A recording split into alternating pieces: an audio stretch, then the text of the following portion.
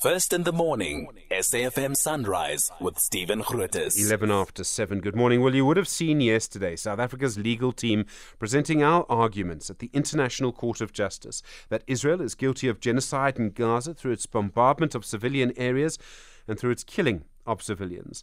Our lawyers argued that the only thing that could stop the killings in Gaza would be an order from the court, that there was clear evidence of genocidal intent and that Israel could not argue it was doing this in self-defense.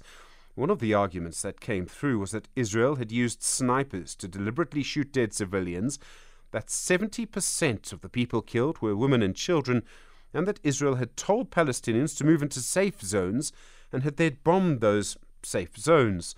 This morning from 11 o'clock our time, lawyers representing Israel will respond to the arguments and present their case. Yesterday, the Israeli Prime Minister Benjamin Netanyahu said, and I'll quote, "The hypocrisy of South Africa screams to the heavens," end quote. Professor Andre Thomashausen is an Emeritus Professor of International Law at Unisa. Professor Thomashausen, good morning and thank you for your time. Yes, good morning, Stephen. Good morning, listeners. Most people I've heard from after listening to yesterday's case believe we've presented a convincing case. I've seen some legal people even suggesting it's a watertight case. They suggest there's no response Israel can give. Do you agree with that? No, not at all. And I believe you haven't listened to me. But I've been for a while very critical of this adventure. And there are several fatal weaknesses in the South African case. That is why I maintain it is an opportunistic case. It's not about getting Israel convicted of genocide. It's about maybe getting some interim measures into place that would deprive Israel of its legitimacy to defend itself against the ongoing attack. The attack against Israel isn't over for as long as Hamas is holding on to over 100 hostages. Okay, so you're expecting Israel to argue along those lines today. What argument would you expect from them?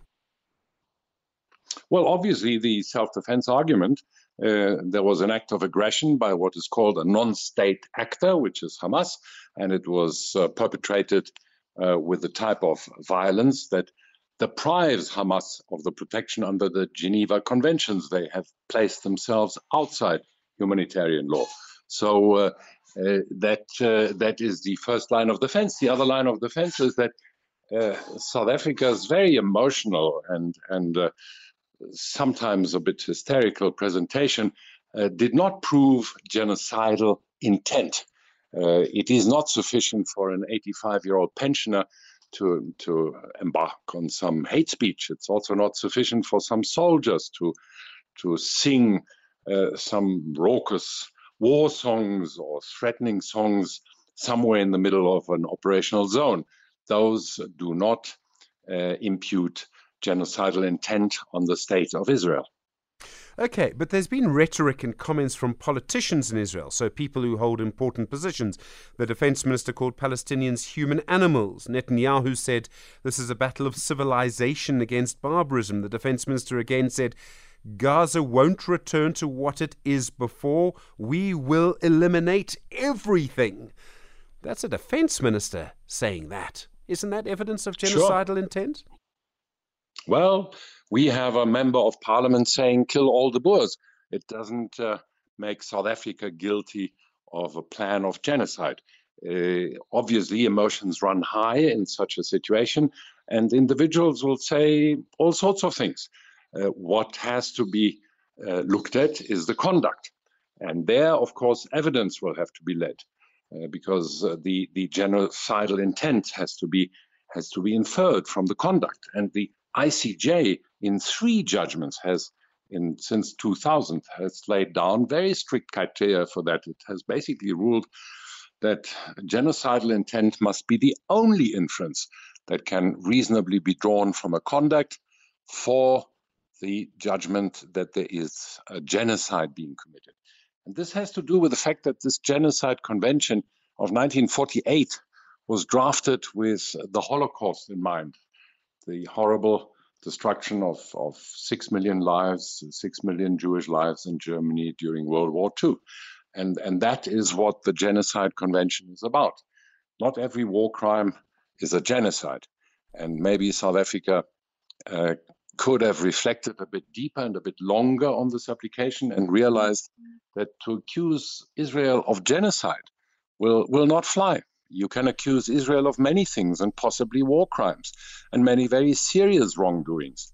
But the genocide thing, I doubt very much that the ICJ will be convinced by a couple of video clips and very selective, very often out of context quotes of statements.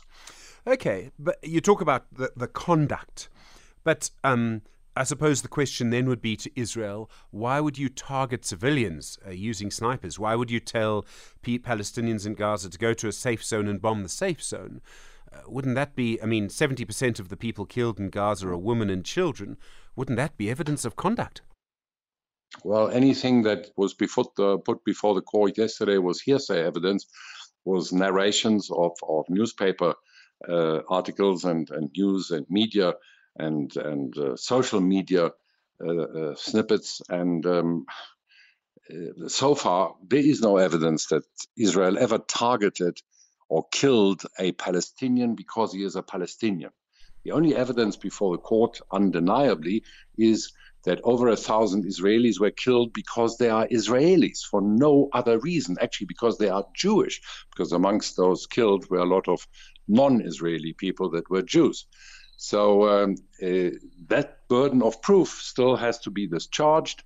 The IDF and Israel are not irresponsible and they're not suicidal. Of course, they will have avoided operations that would not have served the objective of fighting Hamas and of neutralizing Hamas. That is the objective of this terrible last 3 months. Of course, there may have been excesses, and what we now see in Gaza is horrific. It's a humanitarian crisis, but you cannot solve it with some court order that is beyond naive.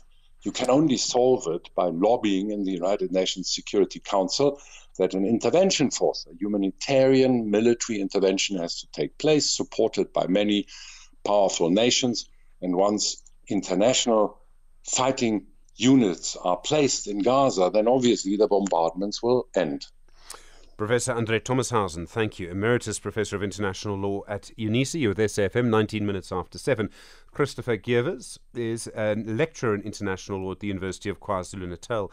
Christopher, good morning to you. I understand you have a different view to Professor Thomashausen. I do, yes, I do. Thank you. Thank you for your time. Thank you for having me. Why do you hold a different view? Why do you believe that our case yesterday that was presented does show that Israel is guilty of genocide? Well, I think with respect to the previous speaker, I think he gives a very narrow understanding of the case yesterday, but also an incorrect understanding of the law. So simply put, there's two problems with the idea that self-defense is a sort of silver bullet in this case. The first is that the very idea that Israel's action can be defended on the basis of self-defense is legally questionable, because self-defense is being raised by Israel in the context of an area that it controls. And in fact, the International Court of Justice, in a previous opinion, has said exactly this, has raised doubts over the ability of Israel to raise self-defense in respect of an area it occupies. This was specifically raised by our counsel at the end, this particular precedent, saying that you can't raise self-defense over an area that you are effectively in occupation of. And secondly, and I think more importantly, genocide can never be a response to a self-defense response. Genocide can never be a response to anything, and I think our counsel made this very clear. And that includes genocide by any state. To say that there's an exception for Israel, that Israel cannot ever be charged with genocide, is frankly ridiculous.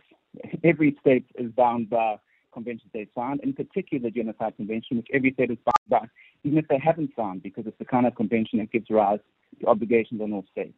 So genocide can never be a legitimate response. And the self-defense argument, I think, is key today, and you will see that there will be debate not over just whether this goes beyond the bounds of self-defense, but whether or not self-defense is even applicable in this instance. There was important and I suppose emotional testimony about the killing of Palestinians yesterday. Now, this is important for the world to know. But Christopher, how important is it legally? And let me just explain why I ask this. If I were arguing for Israel, I would bring a lot of testimony about what Hamas did during its attacks on Israelis. So we would have lawyers trying to compare horror with horror, okay? An awful thing, but that's what could happen. So the testimony about the Palestinians yesterday, how important is that legally in this case? So I think there's 2 points that arise here. So I think one of the issues that was raised by the South African team, which I think is very important, is to say that yes, the events, the crimes committed by Hamas were awful, but they cannot be brought before this court because this is the court that deals with states. And in fact, South Africa made the point that they had already referred the instance, including the instances of crimes committed by Hamas, to the International Criminal Court. So in a sense, it's a category error. You cannot raise these questions in this court because Hamas is not before this court. It's Israel that's before this court. You also cannot raise these questions in this court to offset Israel's obligations because, as I said, you can't respond to genocide is not a response to any type of crime, even to another genocide. So the response to a genocide must fall within the bounds of international law, including the prohibition of genocide. The second point is, I think and on this here I disagree with your speaker, previous speaker as well, is I think what the team did very well yesterday, was to link together the violations and the statements by senior officials. So in particular, linking together the violations of, for example, calling for the destruction of Amalek, with soldiers then recounting that precise phrasing in the destruction of buildings. So I think we had a good case on the 84-page document, but I think we did well both to head off the arguments that will come today and to tighten up some of those links, because that's essentially what this is about. This is not about the question of whether or not those crimes were committed by Hamas. That is for another court to decide. This is about the response of Israel, which can never be genocidal, regardless of the history and regardless of the so-called provoking activity on the part of Hamas. Christopher, if the court rules against Israel and Israel refuses to comply with the ruling, so it continues its attacks on Gaza and on the Palestinians in Gaza, could there be other consequences? And let me just explain where I'm going with this. So, for example, I would imagine a ruling for the court might have implications for the people who arm Israel. Is it possible that a ruling against Israel would have implications for the United States, which supports Israel, in other words? Absolutely. So one of the things about the Genocide Convention and any ruling of the court that says you're in violation of international law is it places obligations on other states not to recognize that illegal action. And in particular, if those states are members of the Genocide Convention, it places obligations on them to also prevent genocide. This is precisely why South Africa put itself before the court and said, please order us to prevent genocide. So one of the orders they're seeking is the order against South Africa itself. And that would be binding on all member states, including the United States. So there would be a general obligation on those states. And then given the level, the lack of daylight, both in terms of diplomatic support, intelligence support, and military support between the United States and Israel, you can make an argument that the United States actions rise to the level of complicity in genocide or aiding and abetting genocide, which is a distinct crime under the Genocide Convention. And it would be difficult to say, once the International Court of Justice, if it does rule that this is a prima facie genocide, that states can maintain a neutral stance. And perhaps the United States will continue with its intransigence, but other states, in particular other Western governments, I think will find it difficult to ignore ruling of the International Court of Justice. And I think what needs to be borne in mind with all of this is just a preliminary stage. So the burden of proof that has to be met by South Africa is much lower than at the merit stage. And I think it's difficult to say, based on the evidence that we saw yesterday, that there's not a plausible case being made. It's difficult to say that all the UN experts, the UN Secretary General, and all of them were not just incorrectly describing the events, but were so incorrect as to be implausible. I think that's a very high barrier to meet at this stage of proceedings. Christopher, thank you. Christopher Gevers, an lecturer in international law at the University of KwaZulu-Natal. All right, well, you've heard sort of both sides as much as we're able to bring them to you in terms of the law on this case, your views.